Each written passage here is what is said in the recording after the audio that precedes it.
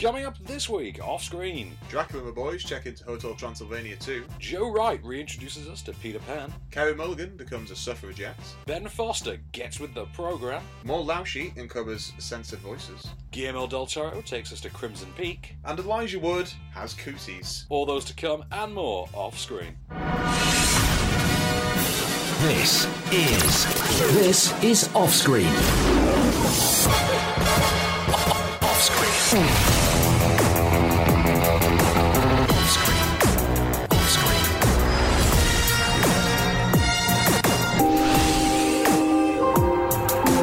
With the latest film news and reviews, this is Offscreen, the on-screen radio show. Welcome to Off Screen, I'm Dan Connor. My name is Case Allen. So should we start with the suffragette this week? That we will. Yeah. I keep saying suffragette as if I'm saying courgette. Is it suffragette? Suffragette. Is it jet or jet? I can never get this. I would say jet, not jet, because I don't think. So it's not like courgette, it's courgette. Courgette. Okay, fair enough. As long as You never watch Mary Poppins? My mum is a suffragette. Yeah. Well, do you know what? I've forgotten Mary Poppins. My information on Mary Poppins now comes from Saving Mr. Banks. So right, of course, yeah. Unless it's recounted to me in the voice of Emma Thompson, I remember surprisingly little. Right. So suffragette, take your pick.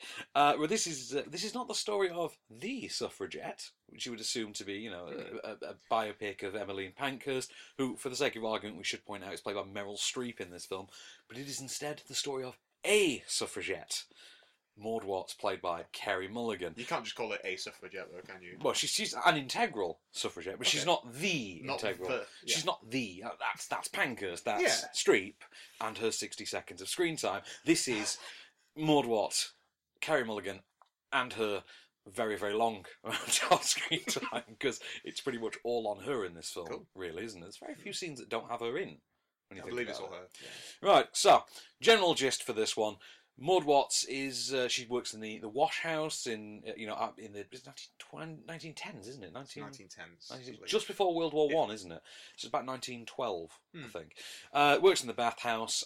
Is basically becoming rather, let's just say, slightly miffed and disheartened by the treatment of the women around her, and inadvertently becomes a part of the suffragette movement, not for the political gain that comes with earning women the right to vote, but for the inherent lifestyle changes which may come about as a result of it. Here's a clip.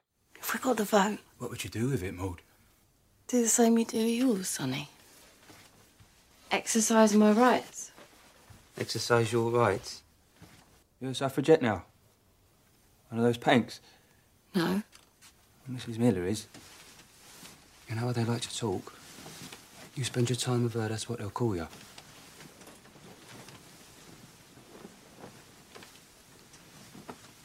I'm only looking out for you, Maud. I know. It's all I've ever done. The timing of this one you have to talk about first and foremost, because the timing of the release of Suffragette is something quite interesting, given that you can't open a newspaper or click a link nowadays without some article from some female filmmaker or actress talking about the treatment of women in film. Who are you referring to there, Van? Well, funnily enough, just before we started recording, we were talking about Jennifer Lawrence did it this week. Yeah. The week before that, we had Meryl Streep. The week before that, we had, was it Rose McGowan that week? The week before Rose that, McGowan has said something. Gina Davis, obviously. Gina Davis the week before Streep, yeah.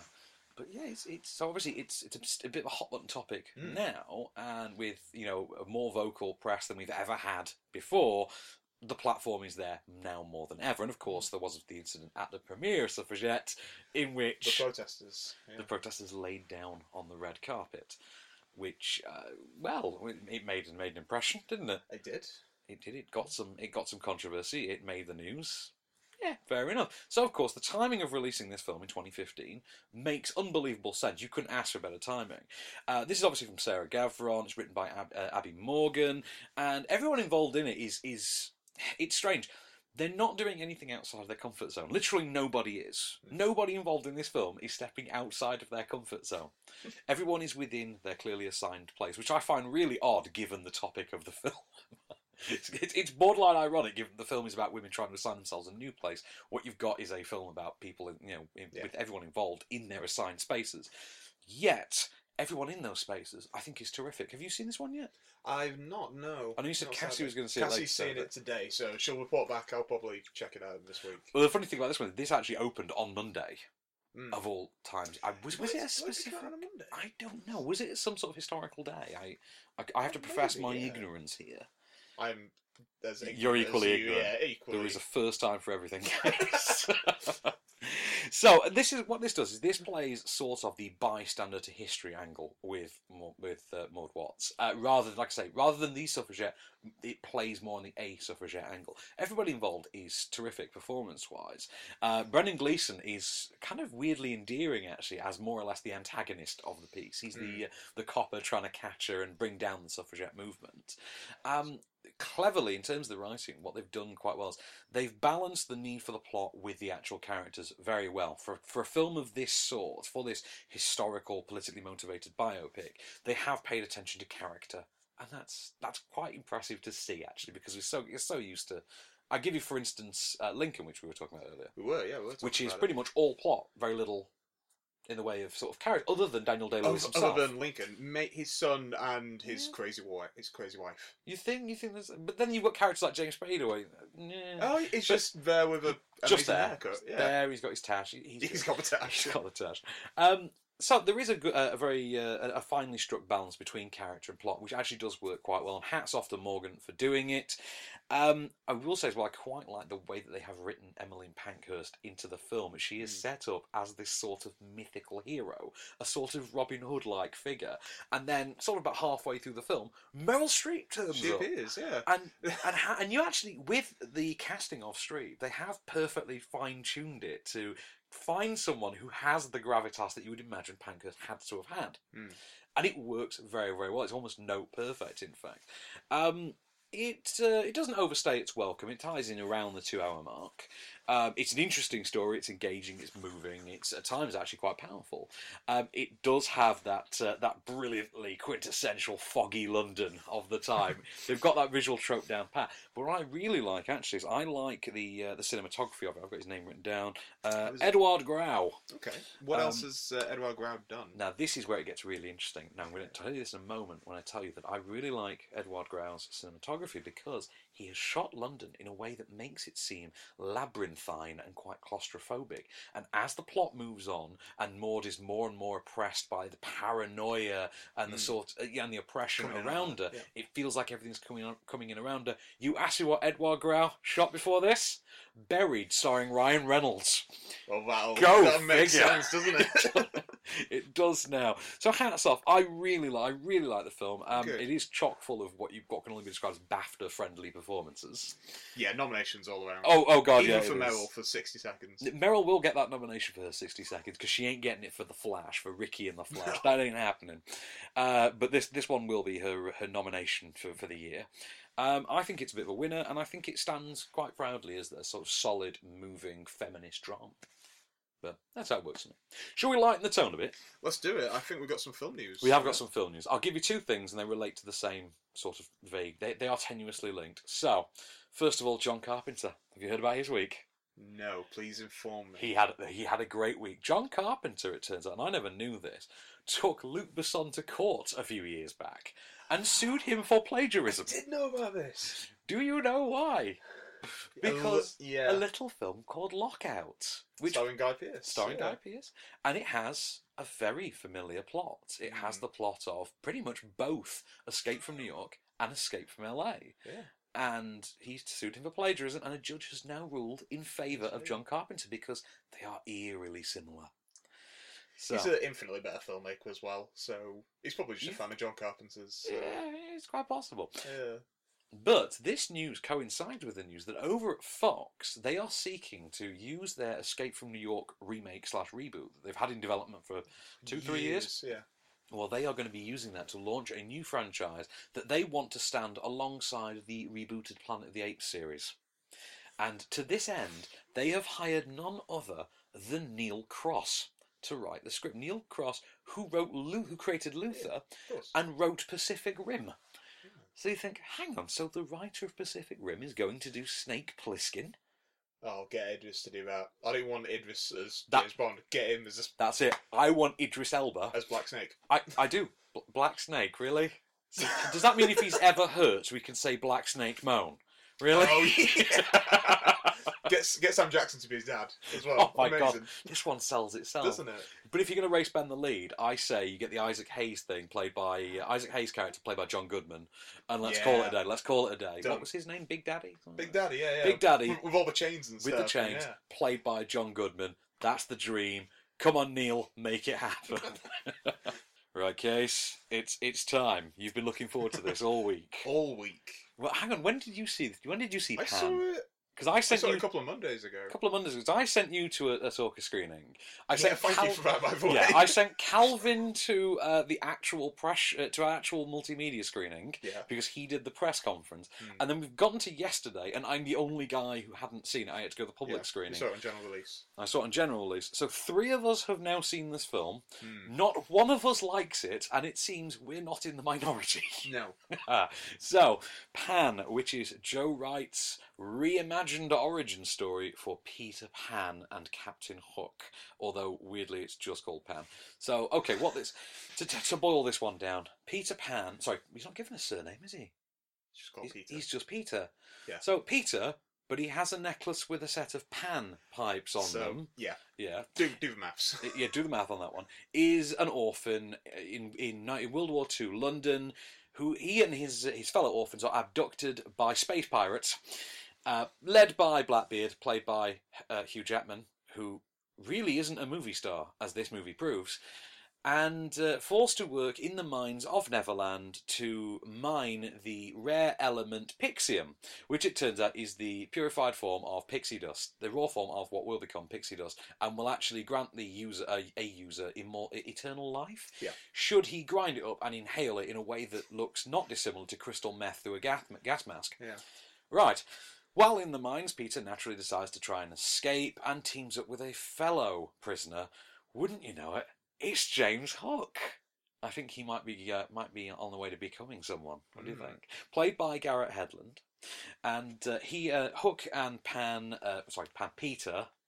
He's not Pan. Hook and he's not Pan. We're gonna get Hook and Not yet. Peter, along with Smeagol, I think his name is. Yeah. Smeagol. His No name place is for guessing who he becomes. yeah, no, nobody's guessing who he becomes. This is starting to sound like a Star Wars prequel, isn't it? When we keep saying who he becomes. Right. Escape the mines only to discover that, wouldn't you know it, Peter has a destiny. It turns out that the natives of Neverland have an ancient prophecy in which a young boy, born of a human woman and a fairy prince, will appear, identified by a mark of jewellery shaped like a pan, and he will possess the ability to fly and the tenacity to bring down Blackbeard. Do you think there might be a very slight chance that this young boy with the piece of jewellery that looks like a pan might be the same one that's prophesied? There's a possibility, isn't there? It's possible. Yeah. Also, there are never birds. Here's a clip. These things they expect me to do. I can't do them, Hook. I've tried. Hey, I can't do stop. the things, so I can't Hey. be the one. Listen, Hook, what the bloody hell am I? you can go feeling sorry for yourself all you want, kid. But knowing where you're from, that's half of knowing who you are. That's more than most of us here will ever know. At least you know where you come from. Born to a warrior, heir to a prince. Does that mean you're the one? I don't know. I don't know if there is a one. But I do know that if you aren't the guy, and you are just you, maybe that's enough. First and foremost, with Pan. First of all, Go on. don't get me started on those bloody Neverbirds. Oh, they were just Are they're they? vile. What are they? Not even their design, just the CGI is just. Ugh. Doesn't it look like the Makes kind my of skin thing? crawl. It's the kind of thing that would you can. I'm kind of glad Jim Henson's dead, because if he'd lived to see that, Yeah. God help us. Like Jim Henson would have burnt the building down if he'd ever seen this. Stan Winston spinning in his grave, and yeah, just no. What is this? First of all, right, the film is boring. The film is incredibly boring. The film is overlong, and Yeah. it's not a particularly long film. Isn't it about 2 hours? It's just under 2. Just under 2. Feels like it's about 3 hours long. Absolutely. It's dull because it seems to have no direction whatsoever. It's always a case of it's a quest movie. It becomes a quest movie in the form of. Do you remember Maze Runner Scorch Trials, where they kept shifting the goalposts every 20 minutes? Yeah. And you're thinking, no, this doesn't make any sense. This is very much the same. So, okay, so now we have to escape the mine. Okay, so now we have to escape Neverland. Now we have to find the tribe. Okay, now we have to find the fairy kingdom. Okay, now we have to... Really? This is basic. It's like a schizophrenic trying to relate a plot to you. And then Ant-Man goes to the... This happens, and then he's the chosen one. Exactly, and this is the problem with it. Ultimately, the film comes down to a really phoned-in attempt to devise a revisionist Chosen One origin story, trademark, for Peter Pan. And I say revisionist Chosen One origin story, trademark, because it seems to be becoming the go-to thing now. I mean, Spider-Man couldn't pull it off. Superman couldn't pull it off. What in the hell made anyone think Peter Pan could pull it off? Peter Pan? Really? Peter Pan? I mean, I can just about swallow the idea of, Superman, fine, he has the codex, he has the genetic code of every person alive on Krypton embedded within his DNA. You think, okay, fine, you know what, he's an alien, I'll live with that crap. But no. I mean, it doesn't make any sense in this context. But anyway, so what you've got then is a film which is boring, it's plodding, it's uninteresting, and it constantly contradicts itself. Hey, we had a prophecy, the Chosen One's going to turn up, and he'll be identified by this piece of jewellery. Hey, cool! Hey, cool! I'm a young boy wearing this piece of jewellery. However, as you say, we need you to prove. Yeah, prove it. Prove it. Well, you just go fly. Yeah, it's like go jump off a cliff. You just said. That's another thing. How that kid's not dying of internal bleeding 2/3 of the way through that film is beyond me, because he falls from a lot of cliffs. I don't like it how Peter is just when he gets taken to Neverland by the bungee jumping pirates. Yes, he's just like, he's cool with it. Abseiling ninja pilots. He is strangely okay with it. Nibsy! Exactly. Yeah. He's sad about Nibsy for 2 seconds. Because he's Oliver Twist with a friend named Nibsy. Of course. Nibsy! Yeah, gets taken to space. He's floating around. Abducted by space pirates. Yeah. Meets Han Solo. Meets Indiana Solo. Indiana Solo. And because that's it, Garrett Hedlund is torpedoing his auditions for both young Han Solo and young Indiana Jones with this movie. He's not going to get that origin story. Never. He's not getting either. No. Never. Chris Pratt, congratulations, you are safe. I really, really do like Garrett Hedlund. I do. I want Garrett Hedlund to be a movie star. I want him to have his own franchise. I do. I want Garrett Hedlund to be a movie star, though. I don't want him to be Taylor Kitsch. I don't want him to be lumped into... Well, after this film, I don't want him to be Hugh Jackman. I really don't. So, tell us your thoughts on Hugh Jackman's performance. Hugh Jackman's Blackbeard. Okay, Hugh Jackman is... I'm doing Extravagant, I'm doing Baz Luhrmann. He's in a Baz Luhrmann film. That's his role. He's in a Baz Luhrmann film. But the problem is that because the character is so thinly devised, he's just a guy who wants to look young. And you're thinking, yeah, but Guy Pearce did better than this in about 2 minutes of screen time in Prometheus. You have a whole movie. And I'm sorry, but if I can say that Prometheus did something better, you have failed this city. You know what I mean? You have failed. If Prometheus has done anything better than anyone, you have failed. And that's the problem. Yeah. It's just a really... It borders on quite predatory a performance at times. But it also... There is that scene where he talks to Peter for the first time after he sees Peter kind of like... There is something weirdly, inappropriately seductive about it. But you think...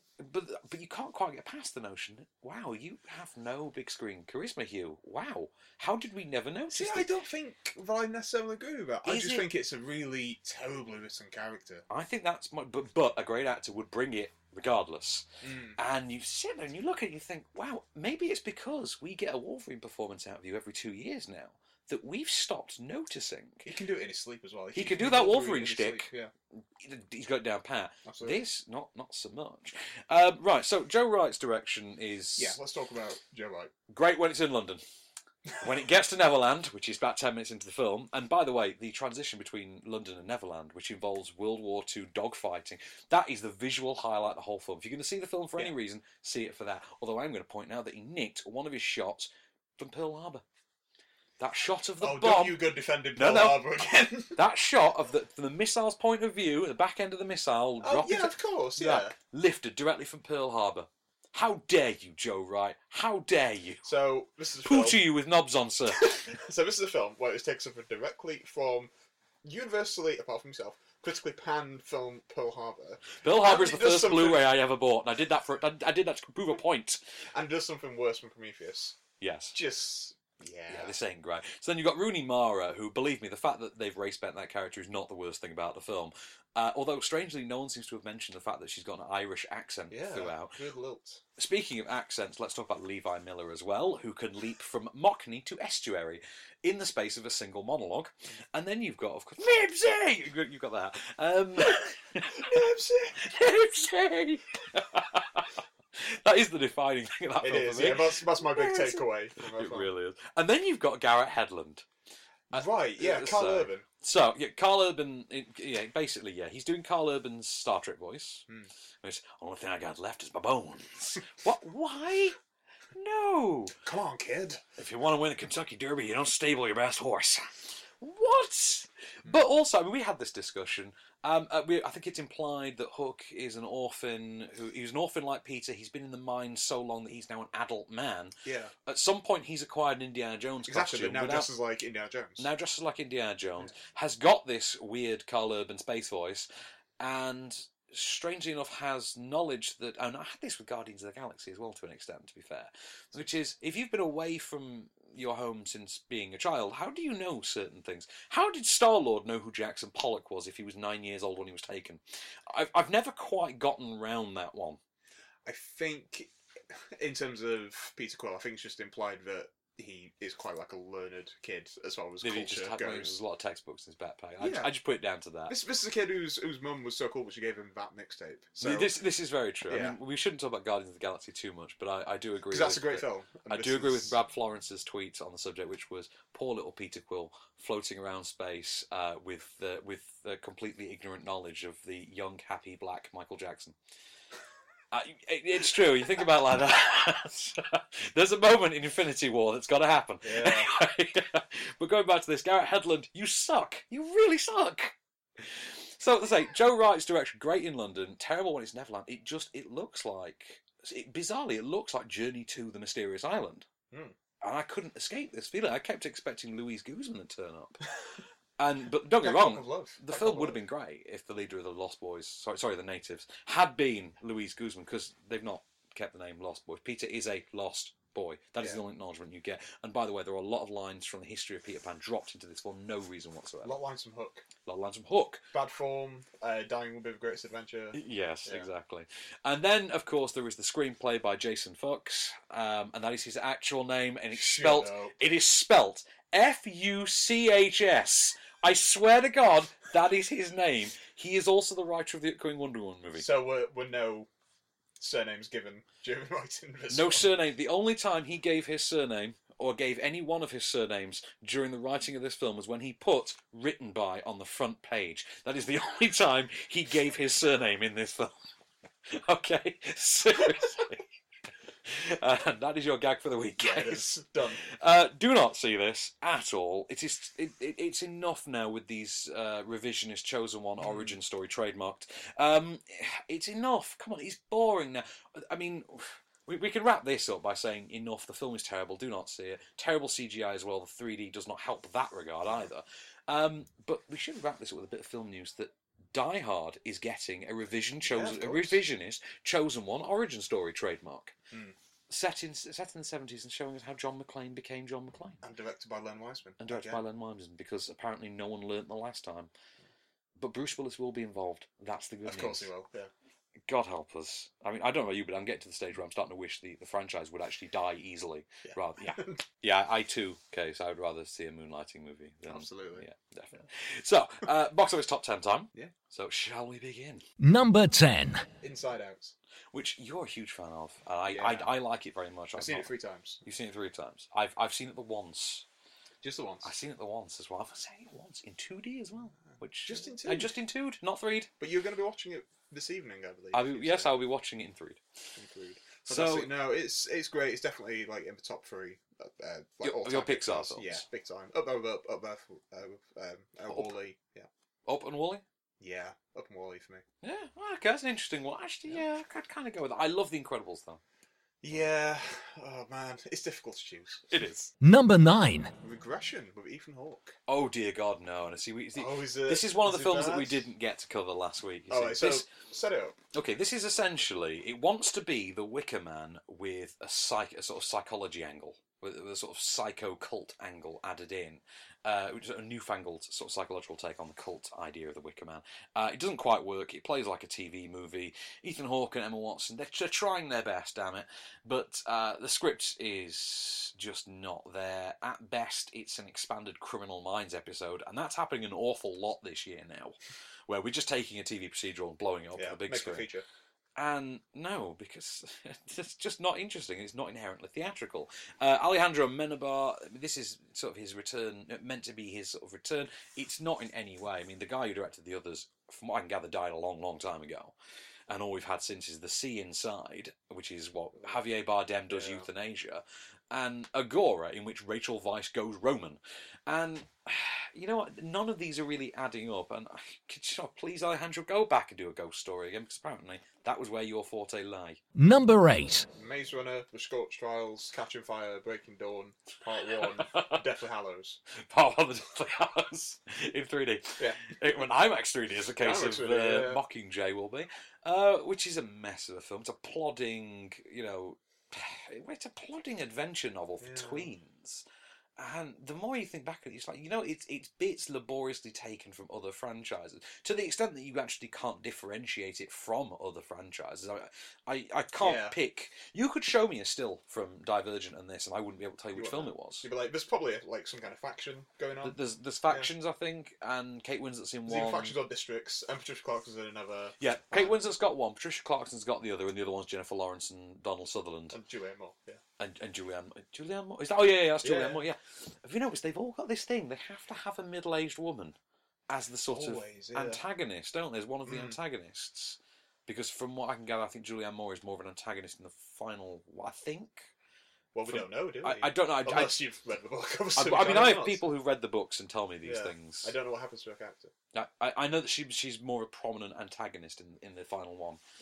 But anyway, so I can't tell it apart. I don't think it's particularly interesting. Even its zombies feel strangely lifted from one of Stephen Sommers' Mummy movies.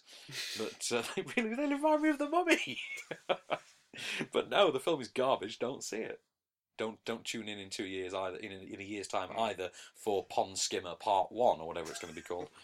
Number 7. The Scottish film. The Scottish. Have you seen the Scottish film? I've You've still have you? not seen the Scottish, and I've been so excited to watch the Scottish film as well. There's people in I love. There's David Thewlis. There's Paddy Considine. There's Banquo. I have recently discovered though I'm not a big fan of. There's a lot of critics I don't read because for one thing I know them, and it's kind of pointless when you get their opinion in the room. But one who I don't know particularly well, and I have recently discovered the work of Camilla Long from the Sunday Times, and I've become quite a fan of hers. And she takes. She's very individual. She takes her own position on films, but she so adequately explains her position that you think, okay, fair enough. It's not like one of those people who turns up, it's crap, and you think, okay, but why? She explains her choice. She will explain her choice, and she had issues with Macbeth, and she did explain it as being sub Game of Thrones, which I think actually, I could kind of see that it is Macbeth for the Game of Thrones generation. I think because we had the discussion, didn't we? We reviewed it together, didn't we? The Scottish we were film. talking about it. Yeah. I have said it twice, haven't I? Now. Yeah. But Bad luck on your house. bad luck on my house. But plague on both your houses. That's a Shakespeare. Wrong play. I know, but that's a Shakespeare one I can watch over and over again. That and Othello.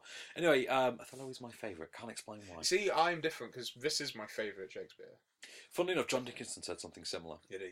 But he did point out that that's because it is Shakespeare's horror play. Yeah, of course. Which is, Yeah. okay, it kind of is. Yeah, I get there. It's got 3 witches. The horror imagery is present in there. The German music video influence is present in there. Believe me. Fassbender does Rammstein. It does look like Michael Fassbender is in a Rammstein video. Amazing. And you think, How can you not yes! love that? No, I do love that. I think Justin Cazale's direction is fantastic. I do think the performances are also fantastic. Everything about the film is fantastic. However, you and I said this when we reviewed it. If you don't like Shakespeare to begin with, the fancy wrapping paper on this is not going to make you like the present beneath anymore. You get what I mean? Yeah. If your I don't grandmother, hear if you your saying. grandmother buys you a sweater for Christmas that you didn't like last year, but she puts it in new wrapping paper this year, you still ain't gonna like it. Depends what the sweater is. Or what wrapping paper it is. Number 6. Everest in eye-popping IMAX 3D, ice coming at your face. Ice coming at your face. Yeah, that should have been the tagline. That would be a terrible one, wouldn't it? 9 men went up a mountain. Now ice ice will come at your face. It's just terrible. Nice to see you. Just any Mr. Freeze pun. Yeah, what killed the dinosaurs? The Ice Ice Age. Yeah. But yeah, that is just terrible. So, have you seen Everest yet? No, I've been very behind recently. Fair enough. I'm No, catching up slowly. Everest was one of those. It was good. It wasn't great though, and I think a big part of it for me was the fact. I mean, for one thing, it's a 2-hour film that took 1 hour and 10 minutes to get to the inciting incident. Yeah, you don't see the money shot until 2/3 in. That's what I've heard. Yes, that's a real waste, particularly when you're marketing it on that money shot. Yeah, I absolutely. mean, I'm a very big fan of saying if you've got a movie called Batman Begins, then Batman has to begin at some point. And yeah. I'll give you 1 hour and 10 minutes. I'll give you an hour because Liam Neeson has to train him to be a ninja. That's fine. We have to kill mum and dad and have him be a ninja. That's fine. You can take an hour with that. Also, it's a Christopher Nolan movie, so we're lucky it happened within a weekend, if we're honest.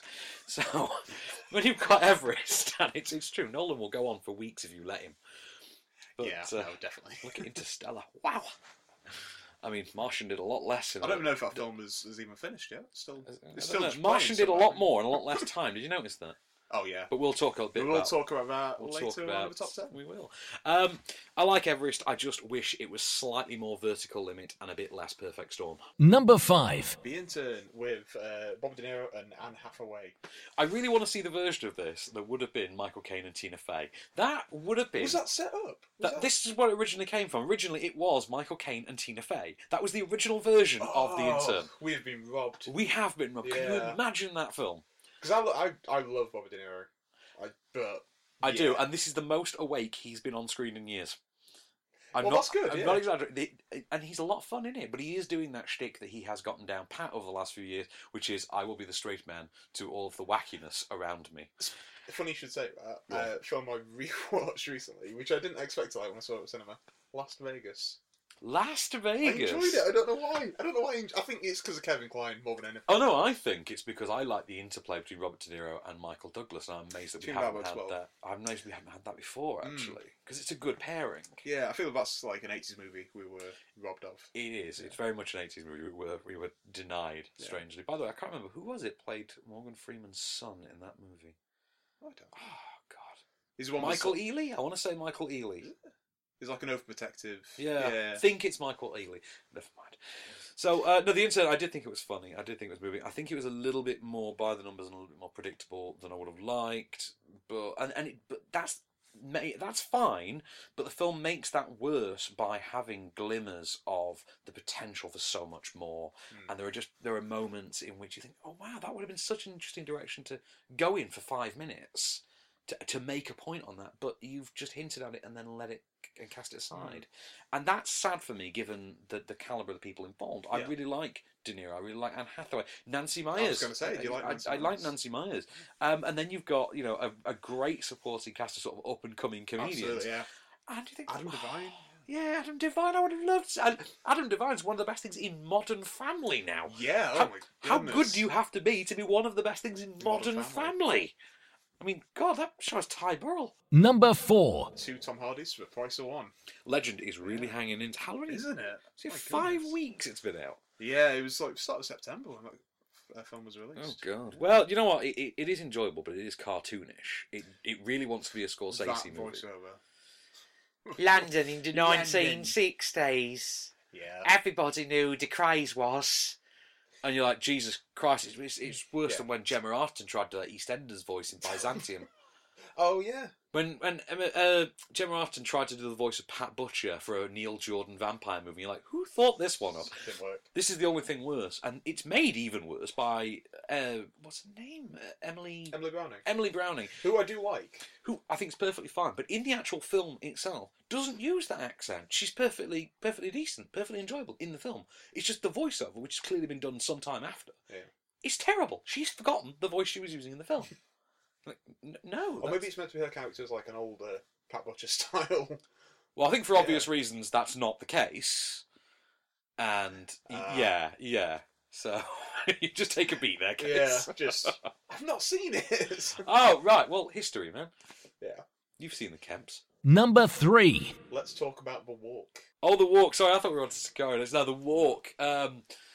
Well, the thing with The Walk, you see, is it is the Frenchiest French film that has ever been made by a non-French person. And that you have Joseph Gordon-Levitt as the Frenchiest Frenchman who has ever lived. Philippe Petit.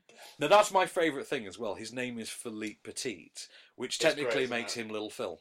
Yeah. It really does. Which directly translates. It's French for Little Phil. It's French for Little Phil. I mean, come on.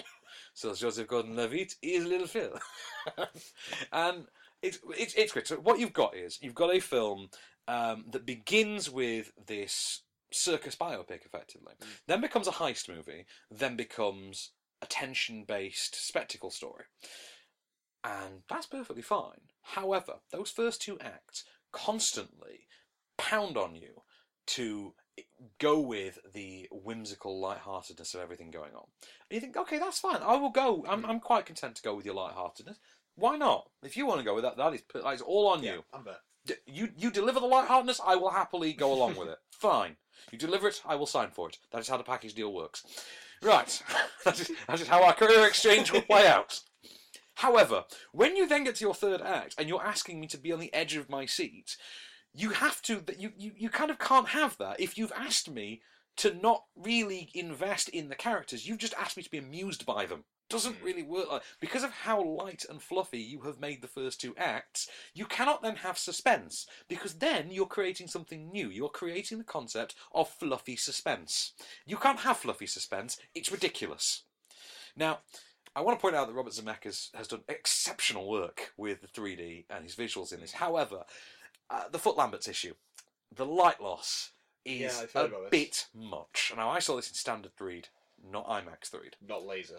Not laser, we'll talk about that later. However, because I'm seeing it in standard 3D, it is so dark that even in daylight scenes, you are genuinely squinting. During marketing, you may have noticed Joseph Gordon-Levitt's ridiculous bright blue contact lenses. During the actual film, you can't see them for a second, because the film is that dark. There's no visible indication. It looks almost like a black and white film when it's in 3D. Which is kind of funny, because I think the early scenes actually are in black and white. You don't actually notice the transition unless you're peering over the top of your glasses.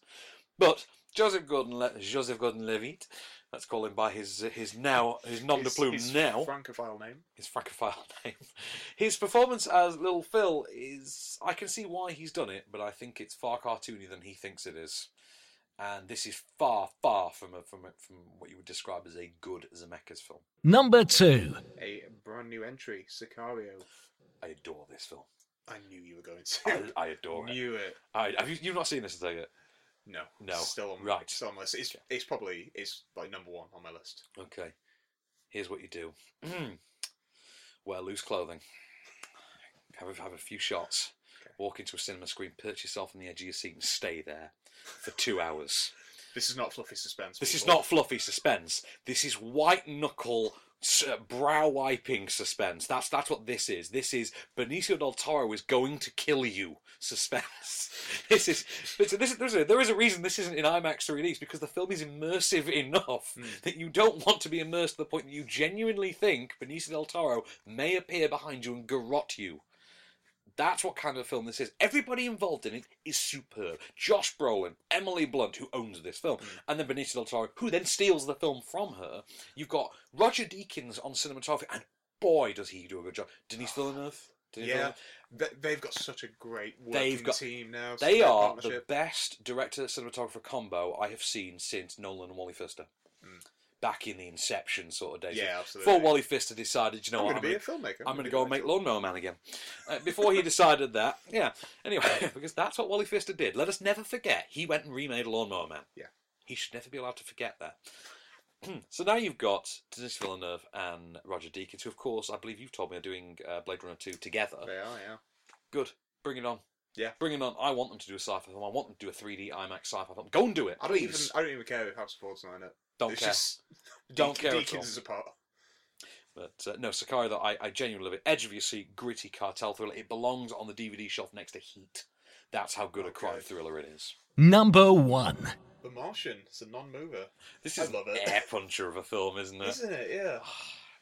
So how long has it been since you saw this film? I saw it on the day of release, actually. I saw it about Wednesday. I saw it on the Monday night of that week, so I saw it 2 days before release, and then I saw it 2 days after release. Right. And I want to go and see it again. Yeah. That's how much I love this film. The fact that we didn't get this in IMAX and we got The Walk instead is nothing short of a cinematic crime. Wow, what a film! It is fun. It is engaging. It is interesting. It is suspenseful. I mean, there's nothing fluffy about this suspense. No, not at all.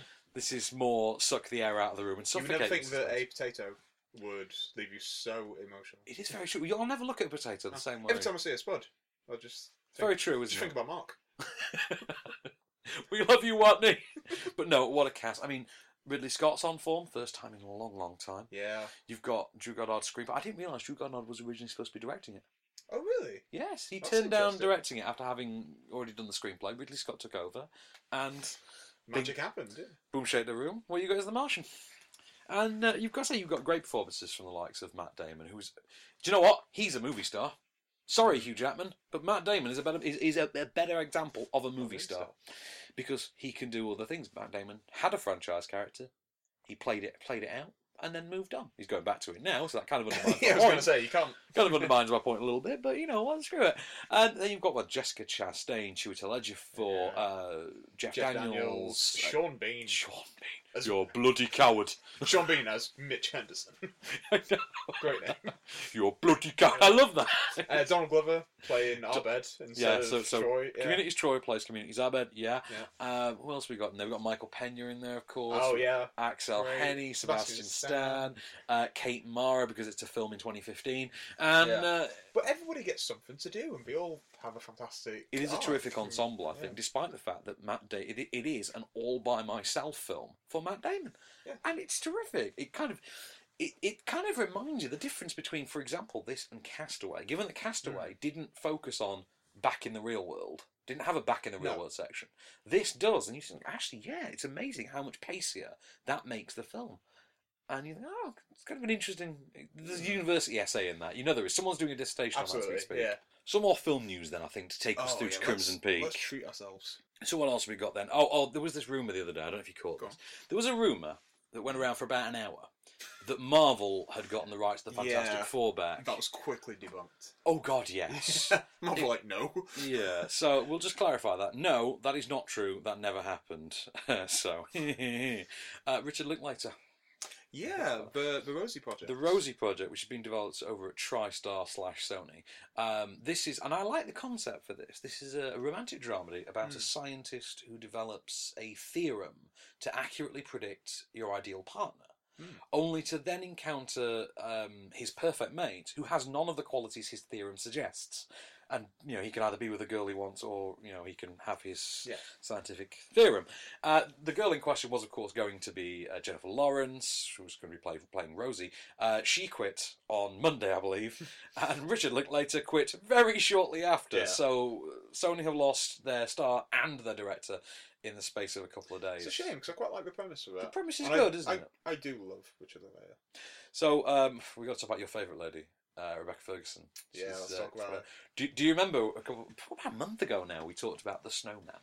Yeah. This is going to be Joe the Nesbo, Joe Nesbo yeah. novel starring Joe Nesbo's character, the brilliantly named Harry Hole, Yeah. played by allegedly Was it played by Fassbender? Michael Fassbender. Yeah. Well, Rebecca Ferguson is now in negotiations to join the cast. So this one It's coming together. that is coming together, isn't it? The Rabbids. Do you know the Rabbids? I do not have a The popular video game series. I think they're spun out of Rayman. Oh, those horrible white looking. Yeah. Yeah, they are getting a movie.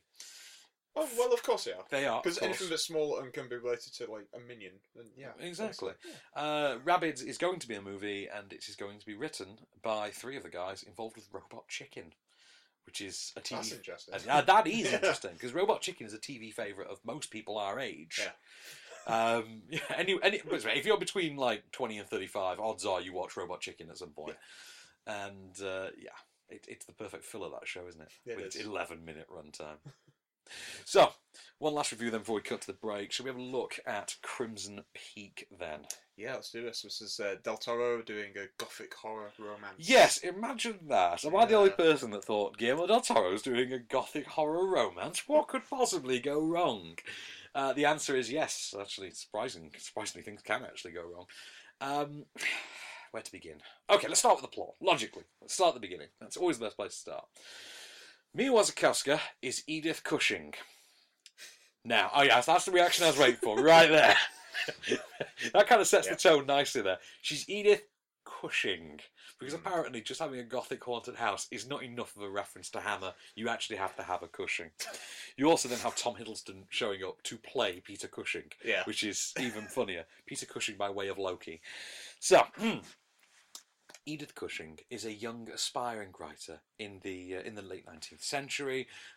When her father dies under mysterious circumstances, she gets married to a mysterious baronet, as his title is, and goes with him to remote rural England to live in his massive palatial home, which it must be said is in somewhat of a state of decay. However, they're not living there alone.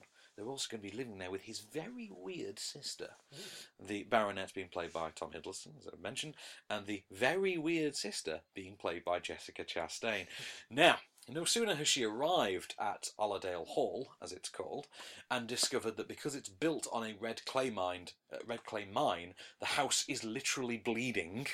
You can see the imagery in there, can't you? Cool. Your eyes just widen when I say that. Yes, the house is literally bleeding. If you walk on a tile, the edges of the tile bleed. Cool. No sooner has she arrived, discovered the house is bleeding, she also discovers there's some ghosts about as well. But what do these ghosts want? Is Edith actually speaking to the undead? Is she actually encountering, deviant spirits of the afterlife? Or is she actually just losing her mind? Here's a clip. She knows who I am and she wants me to leave. Nonsense, my dear. You're not going anywhere. You had a bad dream. You were sleepwalking. No. I'm afraid I shall go mad if I stay. My darling, you're imagining things. Tomorrow, why don't we go out to the post office? I think some fresh air would do you good. No. I have to leave. I have to get away from here. Edith, this is your home now. You have nowhere else to go. When it comes to sort of these kind of a filmmaker of the iconic level of Guillermo del Toro, because you can't mistake his films for anyone else's. No, you really can't. You say it's definitely del Toro. You could show me any film that he'd done, regardless of whether or not I'd seen it, I would know it was his. And when it comes to filmmakers of that caliber, the only thing worse than them doing a bad movie is when they do a decent one. When they do one that's just decent. Just fine. Yeah, because you don't want just fine. You kind of want bad or great. You can live with either. And Pacific Rim is one of those two, depending on who you are as a person. I think it's great. I don't think anyone's looking I think it has terrible bits, but that kind of adds to its greatness. I think it does, yeah, it really does. Those names, those character names, are shocking. But then again, are brilliant at the same time. Now, Stack of Pentecost. Funnily enough, I have to refer back to Pacific Rim fairly often when talking about Crimson Peak, because on the one hand, this Crimson Peak does to Hammer films what Pacific Rim did to Toho. And you think, oh, okay, I can kind of get that. So what you're doing is we're now establishing that you have this formula, that Pacific Rim was just the first example of it, and we're now going to see one. That's great. I wish more filmmakers would do that. Just go and tackle a different genre every time. Fine. Go and do it. We'll ignore the fact that prior to Pacific Rim, Del Toro mainly did horror, but we'll ignore that and we'll just go with Pacific Rim as your phase 2. Fine. Have that. Yeah. So, going down the route of the Hammer thing, you think, okay, the love of Hammer it's there on the screen. You can tell. Tom Hiddleston's using his typecasting as Loki quite to his advantage, but it does sort of underserve the film in the one sense, because as he's doing that Loki performance, I've sent it off I know not where, sort of a performance. No, and you're doing a marvellous job so far. I love. That was pretty on. That was good. That was spot on. You get me drunk enough, I can do a pretty good Loki. You get me with a saw in a Thor, I can do a pretty good Thor. Right. Because he's doing that sort of Loki-esque performance, it underserves the film by removing somewhat of the suspense from that character. You kind of know a lot of the sort of twistier elements that have to come. And then you get to Jessica... But, having said that, Hiddleston does have that gravitas that makes him a character actor like Peter Cushing. Yes, great, okay, that and Del Toro, I can live with that, fine. If the rest of the movie sucks, at least we had that. Fine. Then you get to Jessica Chastain. And, I'm going to preface this by saying that Charlie Hunnam is also in this film. Yeah. He's not been as big a part of the marketing as everyone else. Well, he's the fourth lead. Okay. So, if you thought that Charlie Hunnam's attempt at an American accent in Pacific Rim was bad, believe me, he has nothing on Jessica Chastain's attempt to do an English accent. Oh, that's a shame. Which is kind of odd, since actually in this film, Charlie Hunnam's American accent, the second time around, has actually gotten slightly better. I mean, seen a vocal coach, probably. Probably seen a vocal coach. And I sat through 7 seasons of Sons of Anarchy, so I'm fairly used to his ropey American accent. What's that one in Pacific Rim? I never thought about the future. Like, dear God, Rally, come on, up. Jax, what are you doing? Exactly. We're drift compatible. So, as I say, you've got a solid supporting cast who seem to be made up of like the who's who of network television. Leslie Hope turns up from 24.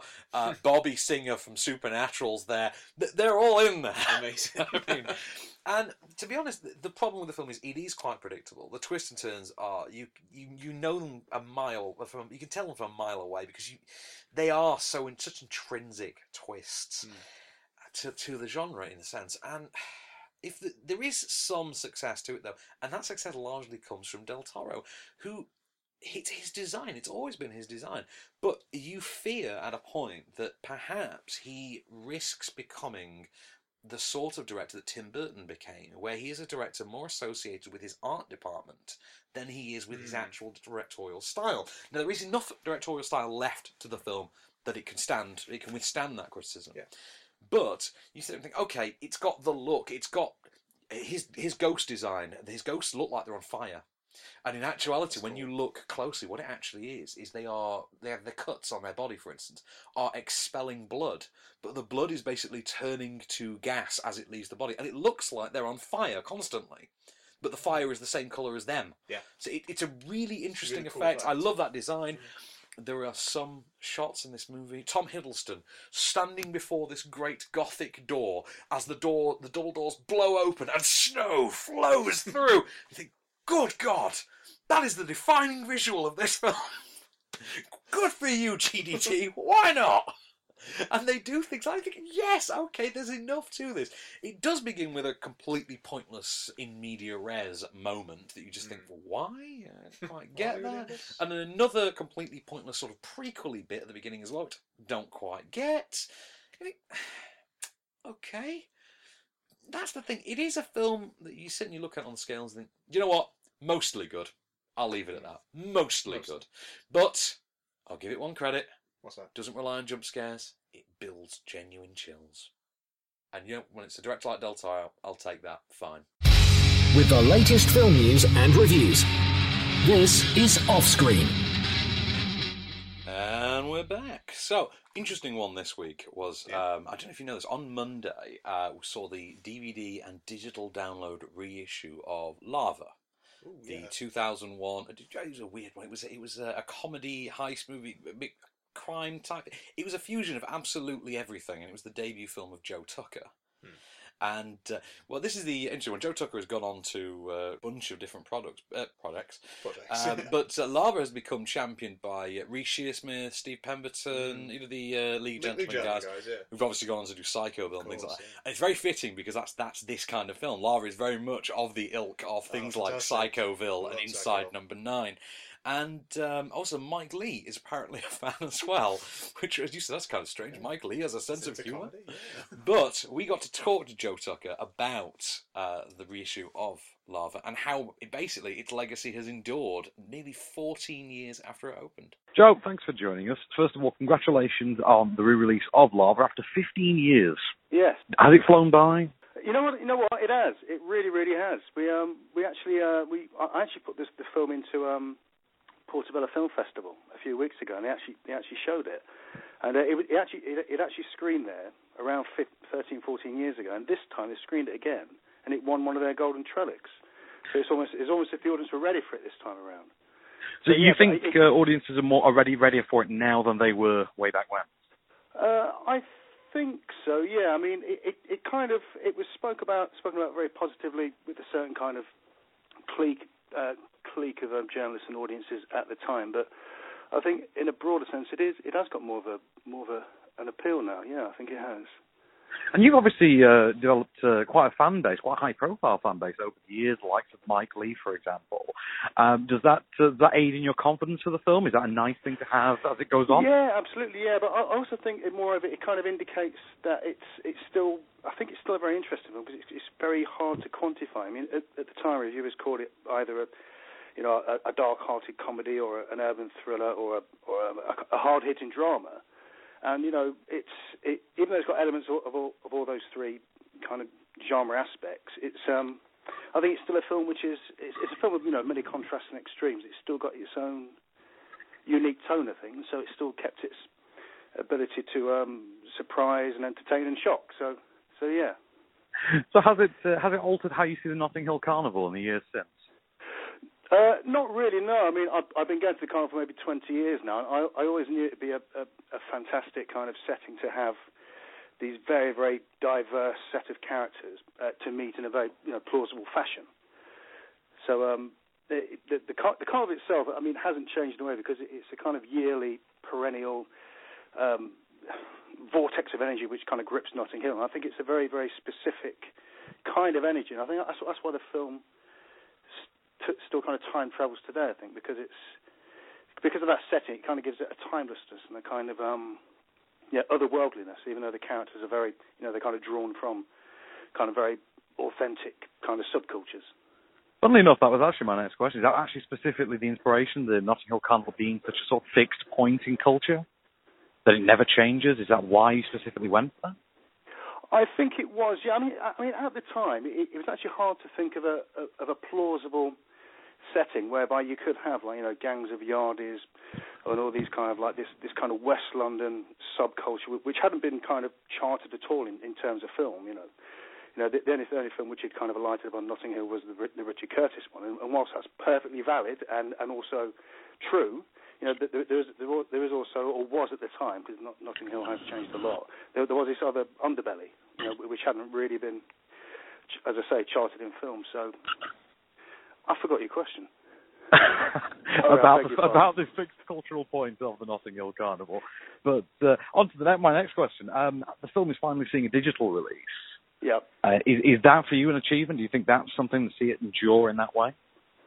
I think so, because I was always aware that the film, it only had a very short window at the time to kind of find an audience. I mean, this is back in the day when you just had a very short cinema release, and you waited 9 months for it to go on DVD. But now, I think just because of the actual apparatus of the way films do, there's the ability now for films to eventually find their audience. I hope Lava will now continue to do that. Lava is out now on DVD and digital download, rated 18. So, should we have some film news before we carry on? Yeah, let's have a couple more pieces. Right. So, Jennifer Lawrence. This is after she quit the Rosie Project. Yeah. She's got this. Have you heard about her other project that she's gone to instead? Is this for essay writing? Well, not essay writing, although that's apparently more of a hobby. Okay. She's got that thing she's going to do with Trainwreck as well. Trainwreck. Amy Schumer. Amy Schumer, yeah, of course. She's doing that thing with Amy That'll be Schumer as well, with her sister. Yeah. She's writing that. But apparently she did quit the Rosie Project in order to basically have a break from her hectic schedule.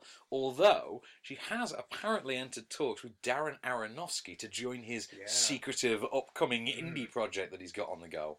So we shall see what comes of that. Apparently Aronofsky is going around talking to basically everyone about the upcoming project, which not that secretive then, is not it, really. No. No one knows anything about it though. It's basically I'm doing this, but I'm not telling you anything. Yeah, about I think it's like he turns up at your dinner party and says, "Listen, while I'm here, I've got this film. I can't say anything about it, but do you want to be in it?"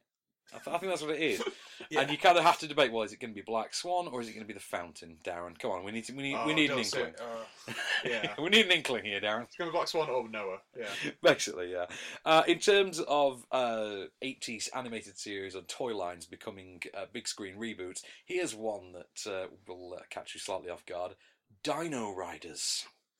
Yeah, I'm all on board for this. Yeah, well, am I the only one thinking, well, don't reboot that, just make it into Jurassic 5 or whatever we're going to call it? That's not everyone wants to militarise dinosaurs. I'm sorry, but just get get John Goodman to be Vincent D'Onofrio's older brother. That's my answer for everything now. Yeah, just get John Goodman in. My answer for everything since he was announced to be in Kong. Yeah.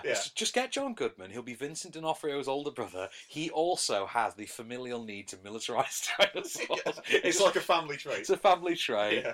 Granddad raised them. He was militarising like raptors and lizards. They grew up round the fire with Granddad being told, the virtues of militarising animals, and so that's how it works. Who will play the Granddad in the flashback? I would say Rip Torn. Yes, Rip Torn would be a very, very good choice. Yeah. If you want to go really just nuts, Rip Taylor. But militarised dinosaur. Militarising and confetti everywhere. Militarised, fling confetti off them. But so Dino Riders, the popular toy line, it looks like that is going to become the next big screen toy adaptation because we can't have enough of those, it seems. So what's next on our review docket then?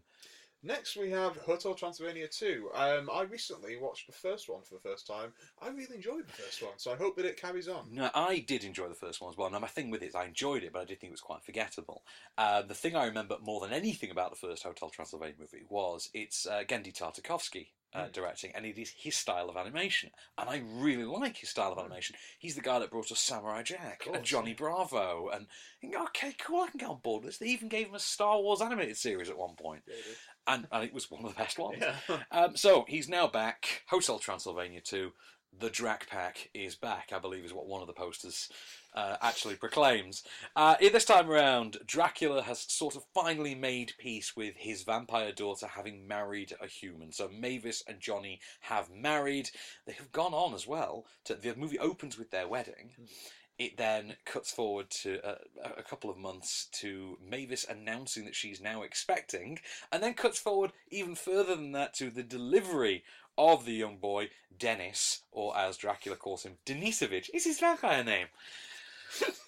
Because no one knows whether or not he actually is human, or if he's vampire, or if he's both. Yeah. Now, we get told a set of rules very early on, which is, if you are a vampire, your fangs must come through before your 5th birthday. Now, if they don't come through early, that's fine, because you might be a late fanger. This is what we're told. It's like a late bloomer. Late bloomer, but he's a late fanger. fanger. And it turns out Denisovich, when we take another time jump to when he's nearly 5 years old, is most definitely a late fanger. He's also pretty much a standard 5-year-old human boy. He likes what can only be described as Sesame Street. His idea of monsters are the sort of Sesame Street type things. And Dracula and Mavis have very, very differing cultural ideas over how to raise young Denisovich, or Dennis. That's a great name, isn't it? Yes. Denisovich. And meanwhile, you've got Johnny as well, who's now working at the hotel as the human tourism liaison, coming up with ways to modernise Hotel Transylvania and bring in human customers. I want to preface this by saying as well, Johnny's parents are a part of this film, and they are played, and I am not making this up, by Nick Offerman and Megan Mullally. Oh, yes, please. Yes, please, yeah? Yeah.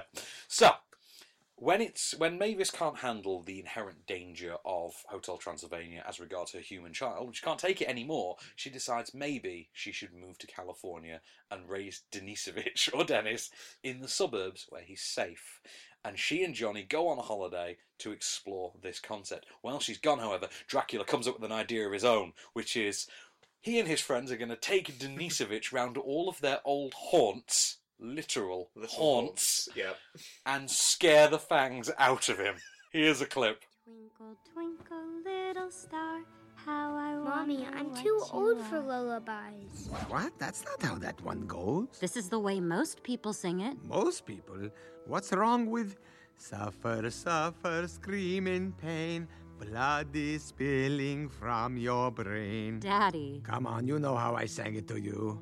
Zombies gnaw you like a plum, piercing cries and you succumb. Suffer, suffer, scream in pain, you will never breathe again. Still works. The cast are all back. You've got Adam Sandler as Dracula. You've got Kevin James, Steve Buscemi, David Spade, CeeLo Green. And not CeeLo Green. Is it not CeeLo Green? Do you know? Did you not know who this is? I thought it was CeeLo Green. Who is it? This is a treat. Is it not CeeLo Green? It was CeeLo Green, the first one, and then CeeLo Green had some controversies. Yes, I don't know if there is that. Yes, I did wonder who is he it said now. some remarks. Keegan Michael Key. It is. Yes, it is. Yeah. Sorry, it is totally. I did know that, and I've forgotten. Although Keegan Michael Key does such a good CeeLo Green impression that you will forget that. That's why I've forgotten it. Although I did notice he was on the credits. Oh, poor CeeLo, as if begin again. He needed it after begin again. I liked him begin I again. like begin again. Yeah, I think he needed another boost after that. But this is a lot of fun. The Tartakovsky animation is as fun to revel in as it's a really always fun been. setup that you gave. It is, and there's so much comedy to this. There is a piece of stunt casting. In fact, it is marketed quite heavily. There is a piece of stunt casting for this film, which is Dracula's father. I know about this. Who's played by Mel Brooks as Vlad. Amazing. And it's pitch perfect casting. It is fun. I thought it was going to be someone like Jerry Stiller or someone like that. Yeah, but which would have been good. Which would have worked just as well. But it is a lot of fun. It's got the macabre humour that made the first one so good. Like, for instance, Dracula's take on what to feed a pregnant woman. Oh, you need to eat more spiders and blood pudding. Only then will the vampire fetus be strong. You know anything? Oh, and goat bile and things like that. It's brilliant. Such funny. It's one of those things that you watch and you revel. I laughed quite a few times at it.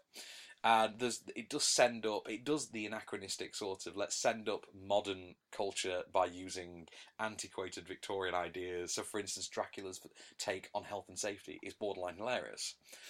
And as always, you've got Steve Buscemi as was it Wayne the werewolf? Wayne the werewolf, yeah. Wayne the He's werewolf. got like a pack of 20 cubs. Or And then whatever. some now, because that's increased. Oh, okay. And yeah, it's so much. There's so much to love in it that you find yourself sitting there watching, thinking, "Wow, if I had a young child of my own, this is the kind of thing I would love to do with them. This is the kind of thing I would take them to see merrily and not think twice about it. Yeah. Because it's an all-rounder family fun film. There is spectacle. There is 3D joy to be had. There's in things for grown-ups in there. There's things. Well, not really. It's not really for. I wouldn't say it's adult skewed humour. It's not crass in that Shrek-like way.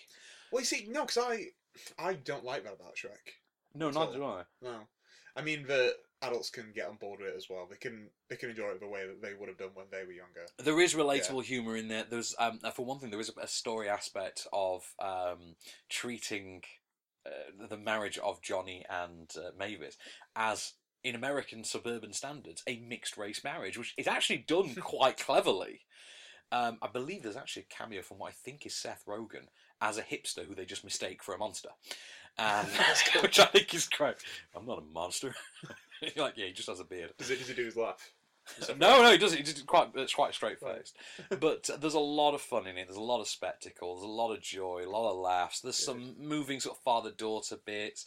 There's a lot of that sort of knowing your place sort of mentality. The only thing I had with it was the film, and this is on an adult level. The film does cop out very slightly on, particularly having already done the mixed race marriage thing. The film cops out very slightly on exactly what Denisovich is.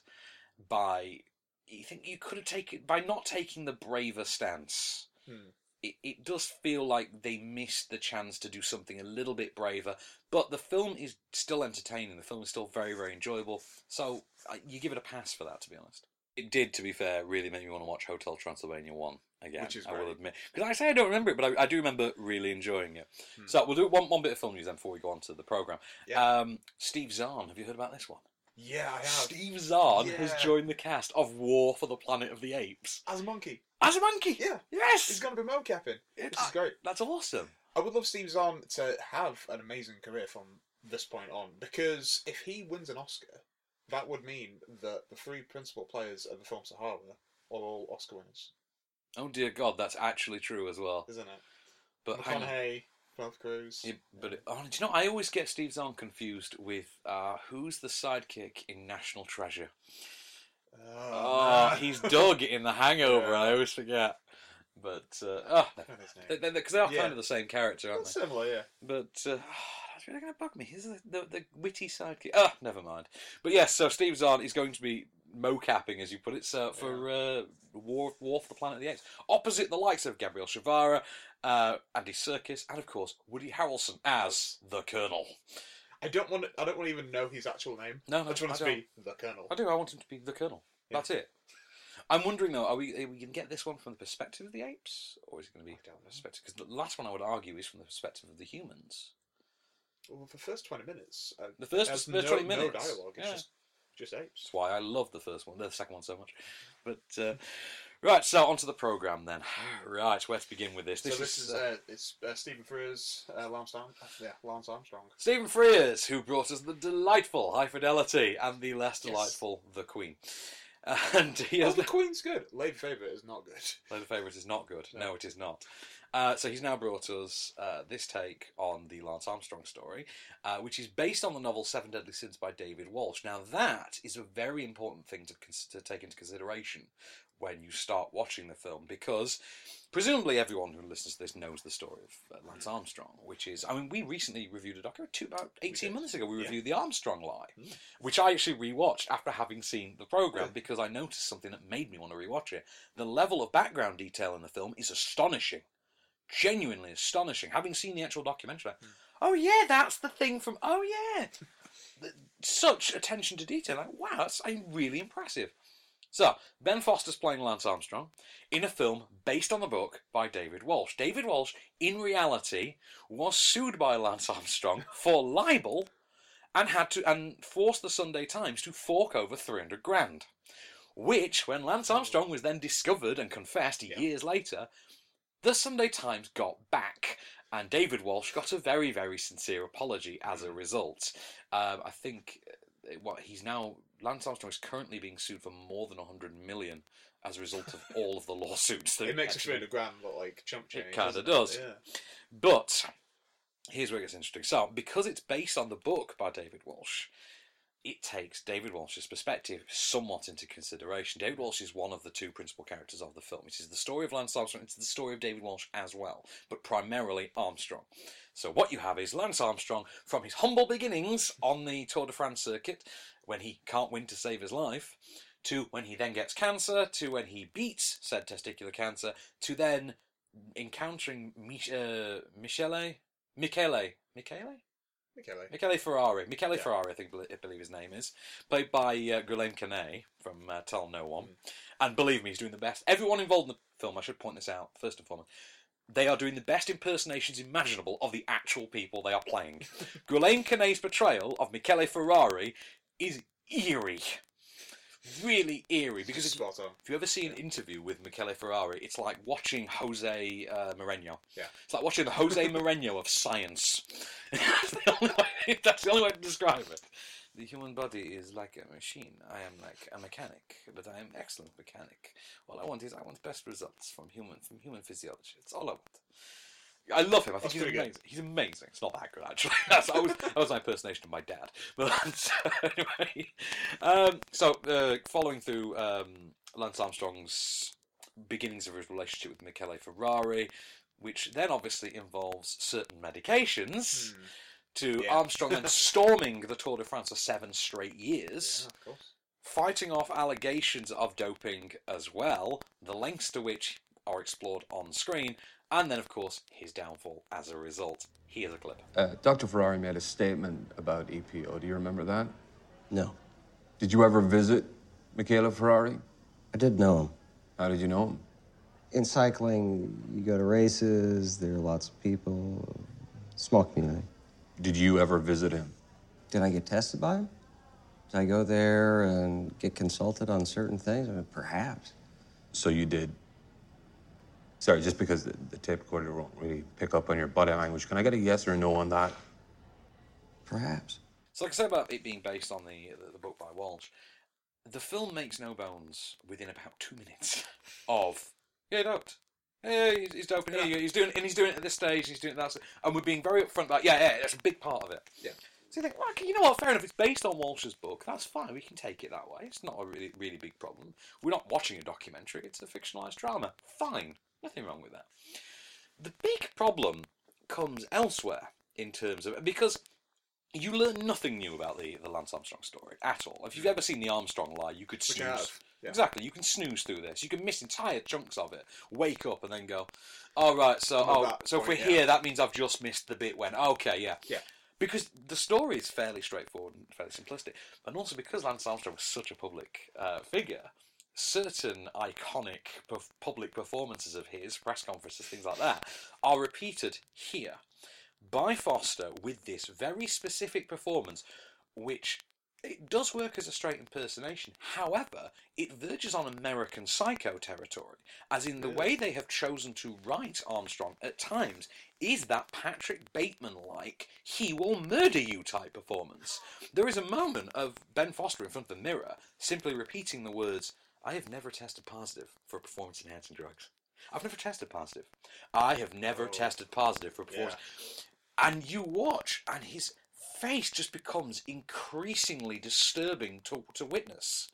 And you've chosen to write this way. Ben Foster isn't doing anything that the script doesn't call for. Ben Foster is actually kind of dialing it down strangely. I think Foster is a great actor, I do.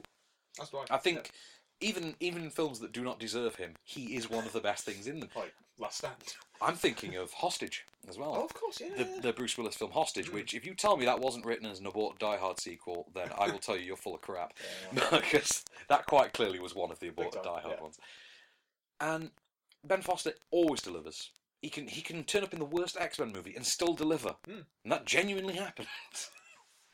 But the script just frankly isn't up to much. We do get some perks from Chris O'Dowd's performance as Walsh, which is played naturally enough and quite predictably with an immense amount of sympathy. They do paint him as a rather tragic figure. And one scene in particular, in which his campaign against Armstrong is ruining the lives of his fellow journalists, is painted as this great tragic moment. But you think, I wonder how much of that, though, is based on the record and not so much on what Walsh has told people. Yeah. And you do wonder, because Walsh, in interviews, comes across a lot less sympathetic than the film paints him. So I think there is some embellishing there. It's interesting if he had quite a big part in actually producing this film. Was he some kind of consultant, I would imagine? Or... You would imagine he would have to. Yeah, I've not checked it out. Or something, yeah. But as I say, everyone involved is doing. It puts in a great performance. I particularly like Kane as Michele Ferrari, but I also like Jesse Plemons as Floyd Landis. Meth Damon, yeah. And that's it, because he is the breakout star. He is arguably the great success story of Breaking Bad, because whereas the Central 2 had all those years to basically break out, Jesse Plemons turned up for 4 episodes and owned the show. Wow, really? It's creepy Todd. Yeah, it's creepy Todd. Yeah, exactly. That's the issue with it. Stephen Frears mines something of a faint essence of directorial flair out of it, but it all does feel quite televisual given the level of writing on display. It does feel like a TV movie retelling of the story. You know, the kind that you used to get within 6 months of something happening in the news. Yeah, it'd show up on ITV. Show up on ITV. In this case, it's more of a Hallmark Channel movie. The Lance Armstrong story. Saddle Saw, the Lance Armstrong story. How has no one done that? Wait, there'll be like a parody film. There'll be a parody film. Yeah, definitely. But I did enjoy it because I am interested in the story, but I enjoyed it in the way that... Do you know, great example to use, right? And this sounds completely random, but believe me, there is a point to it. Captain America. Remember 4 years ago when we got Captain America: The First Avenger? If you were a comic book fan, you knew that story inside and out. Yeah. There was no new way to tell that story. So you went to the film, and they told you the story again. And you're like, okay, I learned nothing new, I got nothing new from this story, but I had a decent enough time watching it, and I enjoyed seeing this, and this brought to life. So, I'm not going to complain. That's exactly what you get with the programme. I almost called it the Armstrong Lie. Yeah, do not get them confused. No, I mean, it would have been funny if they'd called this the Armstrong Truth, but never mind. Oh, that would have been even better. Why are you coming up with such good titles? I know. Imagine something about Lance Armstrong. I just come up with really good titles for him. Let's see if we can dig anything else out of the film news now. I'm sure we can find something. We're really burning through them. Well, okay, one that I really loved, actually, this week, because it involves the WWE. And I know what this is. do you know what this is? Josh Gad and his writing partner have been hired by the WWE to write Gorgeous George, which is going to be a biopic of Gorgeous George Wagner.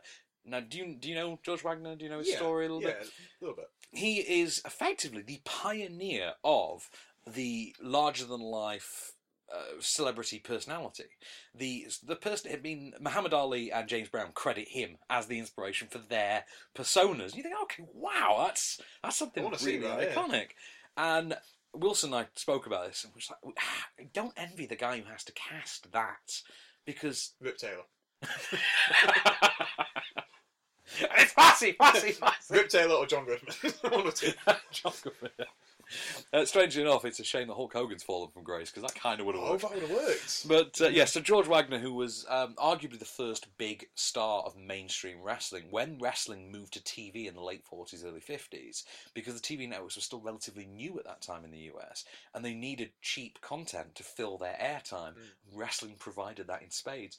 And as a result, the flamboyant personality of Gorgeous George, as he was known, became the first made him the first popular mainstream wrestler for the general audience. And you look at wrestling now, for The Rock, for instance, a great example. The Rock, absolutely. John Cena, Triple H. You look at these they're all larger than life now. Yeah.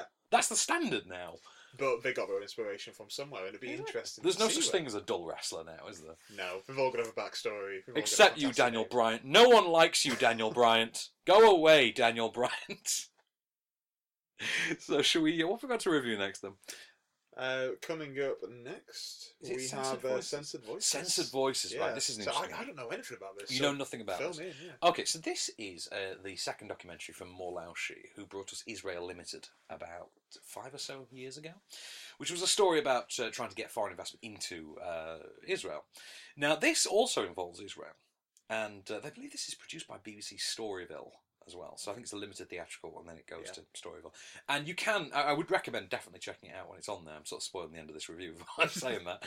But, so this is the story of the 6-Day War in the late 60s. Are you familiar with this at all? The 6-Day War was when Israel fought back, effectively. For 6 days. For 6 days. But right now, we're fine. That's all they needed. Now, they took on the might of Jordan and Egypt, the Sudan, and, well, they emerged victorious. And at the time, the soldiers were interviewed with an audio recorder, and the Israeli government censored the majority of them. They only allowed a certain number of these recordings out. Now, decades later, Mor Laoshi has uncovered the rest of them. And this is where it gets very interesting, because rather than simply present us with these recordings, Mor Laoshi has come up with a brilliant idea. She has gotten the original interviewees to come back and play their own recordings in complete silence. They sit there in silence and simply play the recordings. They're not silent the whole time. Yeah.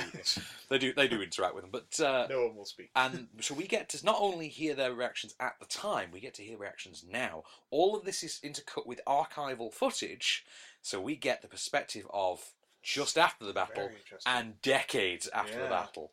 And the responses do vary, and they do break hearts in the process. So the weird thing with Censored Voices is, I mean, not a weird thing, but a very successful thing, is it is very much a case of differing perspectives. but it's different perspectives from the same person. Some of them differ, some of them don't. But when they do differ, they always tend to go in the same way. It tends to be, they were angry then, they are more pacifistic now. And you think, okay, that kind of makes sense, because bear in mind, these are all old men now. Yeah. We're talking about really old guys now. And, I mean, to be fair, even as old men, they do look like the kind of guys you wouldn't particularly want to trifle with. You want to mess with. I mean, if Munich hadn't already taught you that you simply do not mess with Israel, this film will more or less solidify that notion for you.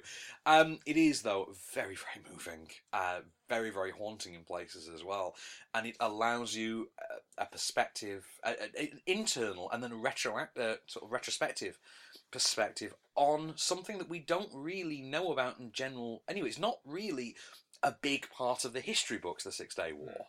It's something that it's something that gets a passing mention at best. And this takes you right into it. And it is a frontline perspective on the horrors of war and the depths of absolutely terrible activity a human being can sink to in the conflict of battle. And you think, wow, okay, I never really thought about it from that way. And it is, like I say, it's just chilling when it needs to be. It is moving when it does. It never glorifies. That's something I will give it credit for. And everyone involved makes a concerted effort not to glorify. They're regretful at the time, and they're even more regretful now in some cases.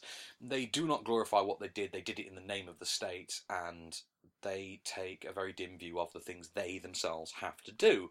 And you think, okay, it's nice to know, because we tend to have this weird historical perspective. I'm trying to have this conversation without talking about Israel as a political thing now, because I'm in no way qualified to talk about Israel. It has this ability to highlight that even in the late 60s, there was something of what we think of as a contemporary perspective on war, even then.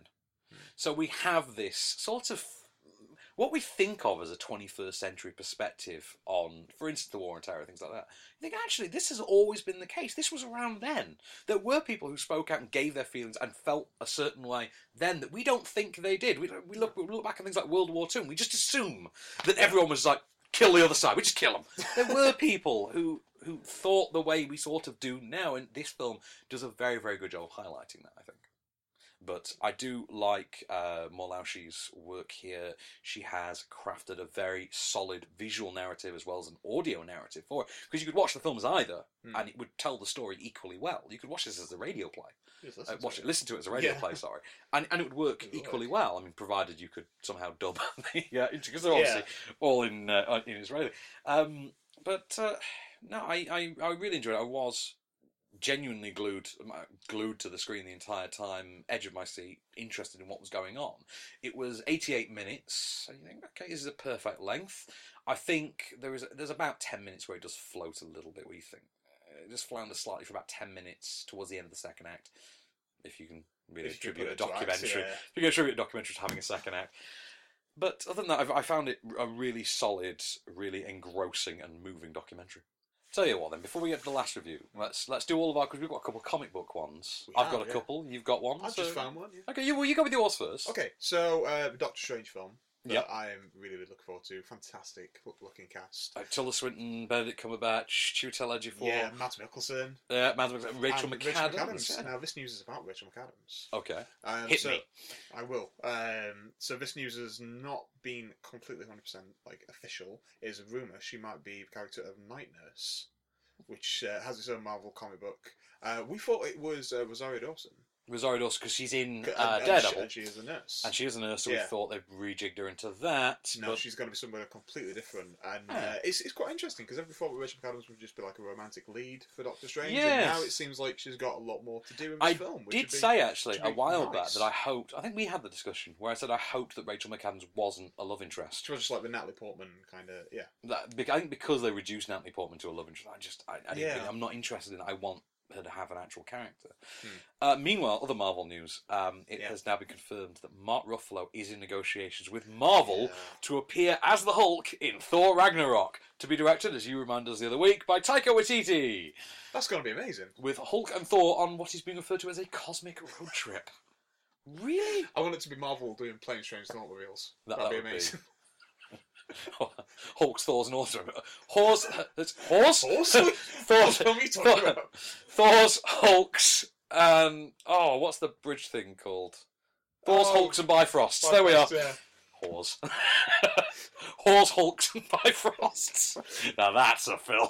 Get on that, Marvel Phase 4. Shall we take it all the way back in a circular motion to Rosario Dawson, though? Yes. Who is going to be providing the voice of Batgirl in the Lego Batman movie. Now that is a cast. That is a cast, opposite with the likes of Will Arnett as Batman, Michael Cera as Robin. And and Zach Galifianakis as the Joker. That was it. That was the one I couldn't remember. So yeah, that's a nice little trio of comic book bits. Absolutely. There. So from comic books then, onto zombie movies. Let's cover Cooties. Which I'm a big fan of. I know you're a big fan of as well. And this is a strange one because this is regarded as it has a very, very limited theatrical run, but it's actually now also out on DVD and Blu-ray digital download. And funnily enough, segues nicely into our competition plug for the week. It's almost like we've planned it. Almost like. It's not at all like we just pull these things out of our ass at a moment's notice. We're not always this professional. No, we're not. So, of course, you go to onscreenfilm.com, our competition section. Currently, we have competitions for The Programme. You can win goodies from The Programme. Ed Sheeran's Jumpers for Goalposts concert event movie, which Pretty is on... cool prizes, actually, for that. That's signed posters and soundtracks as well. I'm a big fan, but... I like a bit of Ed Sheeran every now and again. I think he's a nice guy. I just don't want to ever hear him sing, ever. Okay, fair enough. Yeah. I have a 52-year-old mother, so I'm used to well, hearing fair a lot enough, yeah. I hear a lot of Ed Sheeran. And we also have prizes for, of course, Cooties. We're giving away DVD copies of Cooties. But is it worth entering? Let's get to the review. Yes. Yes, it is. Very much. It is. Everybody should see Cooties.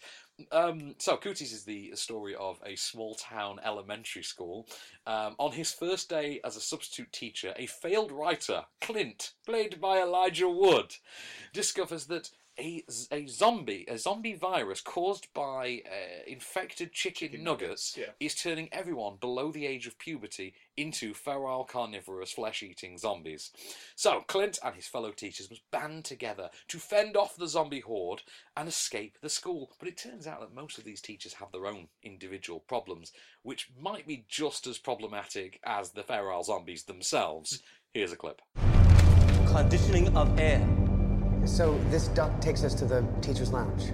Guys, we take the duct to the lounge, we get Calvin something from the vending machine, and we grab Wade's keys. We get back here, fix Calvin up, and take the duct as close to the parking lot as possible. If we're near the office, we should grab our cell phones too. Right. Yeah, but who's going up into that thing? Who's teensy-weensy enough to fit up?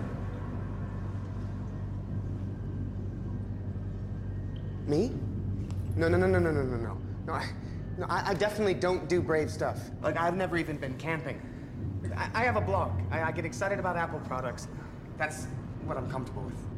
So Edgar Wright has a lot to answer for, I think. Yeah, absolutely. We were trying to point that out.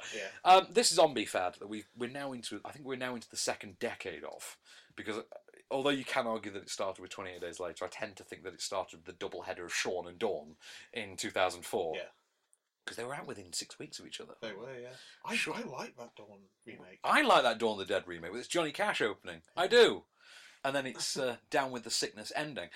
But what a soundtrack that film had. But so we had Shaun and Dawn in 2004, which I believe was February and April in 2004. And ever since, we have not seen the end of zombies. They are everywhere. I mean, God, they're even on telly now. Yeah, exactly. Yeah, they're on your TV now. There's at least 4 TV shows I can name off the top of my head that have to do with zombies. And 2 of them are from the same source as well, Walking Dead. They are. Walking Dead, Fear the Walking Dead, Z Nation, iZombie. Yeah, it's getting a bit much. But the thing is that most of these are disappointments. Most of them never really go anywhere. And this tends to be the case with novelty horror anyway. You look at things like Lavalanche, it's just not as good as it promises. Zombie movies tend to be of that ilk. You get to Cooties, however, and you've got a novelty concept that actually pays off. You've got a film that is genuinely funny, and it is genuinely horrific and in your face, grisly and just repulsive, so gory. But it's also really sharply written. Yeah, and I believe this is a debut of a film as well. I forget the name of this. 2 guys that have done it. Jonathan Millett and Murnion, isn't it? Yeah, Carey Murnion. Kerry Minton. I knew the surnames Milton Mernion. I didn't know their That's a good Milton Mernion. Milton Mernion. That's it. I could see It's like them. a cop show. I think this is a debut. They are really, really good here. But the writer, Lee Wannell. Lee Wannell's written this as Yeah. well, and he also stars. He does. He is the kind of like takeaway performance. That's really, exactly what I was going to say as well. The cast are all really good. Elijah Wood is doing that thing that Elijah Wood does really well, which is playing this sort of geek-friendly... He's like a really likeable Will Wheaton. That's how I think of Elijah Wood. He is like a really likeable mainstream Will Wheaton. Will Wheaton. Sorry. And Will Wheaton. And then you've got Alison Pill, who just seemingly is on this crusade to prove herself to be this generation's Gina Davis, which is not a bad thing, not at all. Just please find more to do in your middle-aged years than Gina Davis has. And Rainn Wilson, who's sort of sending up his own image, because I think we so closely associate him with the nerdish office character now. Yeah, he is the opposite of this. He's like a jock. He's like a John C. McGinley character. Yeah, definitely. Down to the facial hair. Down to the facial. He's like a John C. You can see Dr. Cox like Yeah, playing you this kind of can. You've got Jack McBrayer, who is just playing Jack McBrayer. Yeah. But in that way that Jack McBrayer is always fun to see playing Jack McBrayer. It is just, it's an enjoyable performance. And then, of course, Lee Wannell, who is the standout, the MVP of this film. So funny. Gets all the best lines, gets all the best moments, just has this off-kilter, just not quite right, macabre type. And he gets a lot of like kind of big things to do as well. He gets a lot of heavy lifting. He gets to do all the like exposition bits, something that could be quite heavy and quite clunky, but it's not with the way that he delivers it. Directorially, I think when it's playing it straight, it seems to look like a Robert Rodriguez movie, and when it goes briefly off kilter, it tends to go more Edgar Wright. It did remind me of The Faculty, but I don't know if that's just because Elijah Wood is it. I thought that as well, but also the school aspect. I would love it to just be like the same school, and now he's a teacher there. There was a rumour at one point, I think John Dickinson was the one that told me, there was a rumour that at one point Elijah Wood's character was going to be his faculty character. That's amazing. Now grown up, a failed writer. Yeah. And you think, okay, that could kind of work. Obviously that's not the case, but the film is still so enjoyable, so funny, so grisly. It is the perfect beer and pizza movie in one sense, but don't order the meat feast. That's just a recommendation. If you're going to do this as a beer and pizza movie, don't get the chicken nuggets. Don't get the chicken nuggets, and for God's sake, skip the meat feast. And also, pop along to onscreenfilm.com, go in the competition section, and enter to win a copy of it, because you will not regret it. The film is awesome. And I'm giving it Film of the Week as a result. Yeah, I'll do. Well, you're not going to give it to Pan, are you? I'm not going to give it to Pan. What a shocker. Oh, God, no. Should we have a look at what's next week then? What have we got to come? Yeah, We've got some interesting ones next week. We've got Vin Diesel as the last witch hunter. That one to look forward to. Let's see. Vin Diesel, Elijah Wood, Michael Caine. And I am looking forward to it. And Mrs. You Know Nothing Jon Snow. I mean, that's a full name. Nobody knows her name, I don't think. She's just Mrs. You Know Nothing Jon Snow. I didn't know her name. Yeah. Yeah, we've also got... She plays Egret. She plays... Okay, well, there you go. We've also got Mississippi Grind, which is Ben Mendelsohn and Ryan Reynolds. It's a weird combo, but I'll go with it. We've got Paper Planes, starring that great thespian Sam Worthington. We've got the documentary Black Panthers, Vanguard of the Revolution. That could be kind of awesome. That's a good title. It is, isn't it? Yeah. We've got Listen to Me, Marlon, which is the documentary narrated by Marlon Brando, which I've seen. It is what it sounds like. We've got the British rom-com Between Two Worlds to look forward to, which is also the acting debut of Example. Okay. Yep. Yeah. I'll be sure to check that one. Popular musical performer Example. I don't know what he's an example of. Someone who can't act. But still. And we've got the latest in the Paranormal Activity series, Ghost Dimension 3D to look forward to.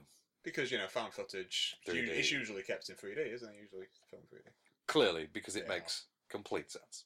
Oh, we should mention, of course, we now have access to a laser IMAX screen in Sheffield. We do. Let's talk about that. Cineworld are, as if adding 4DX wasn't enough, they have now added laser projection to the IMAX. Have you ever seen a film in laser IMAX? I haven't. No, not yet. I've not seen a film in 4DX either. No, usually when watching film, I like to be stationary. I don't like things being thrown at me. But Did you never go to Disneyland? I'll give it a go. I have.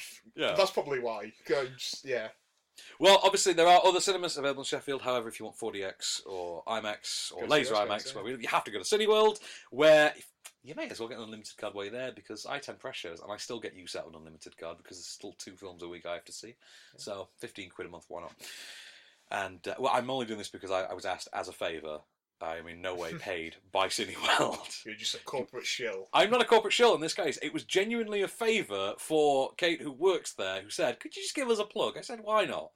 You can check. I'm not even on their press list, so it's in no way corporate back scratching. Just so we're clear. So, that brings us to a close nicely this week. This has been a Candy Store production for On Screen. I've been Van Connor. My name is Case Allen. And we'll be back next week. Just show me the way to get out of here, and I'll be on my way. You've been listening to Offscreen. For more news and reviews, visit onscreenfilm.com.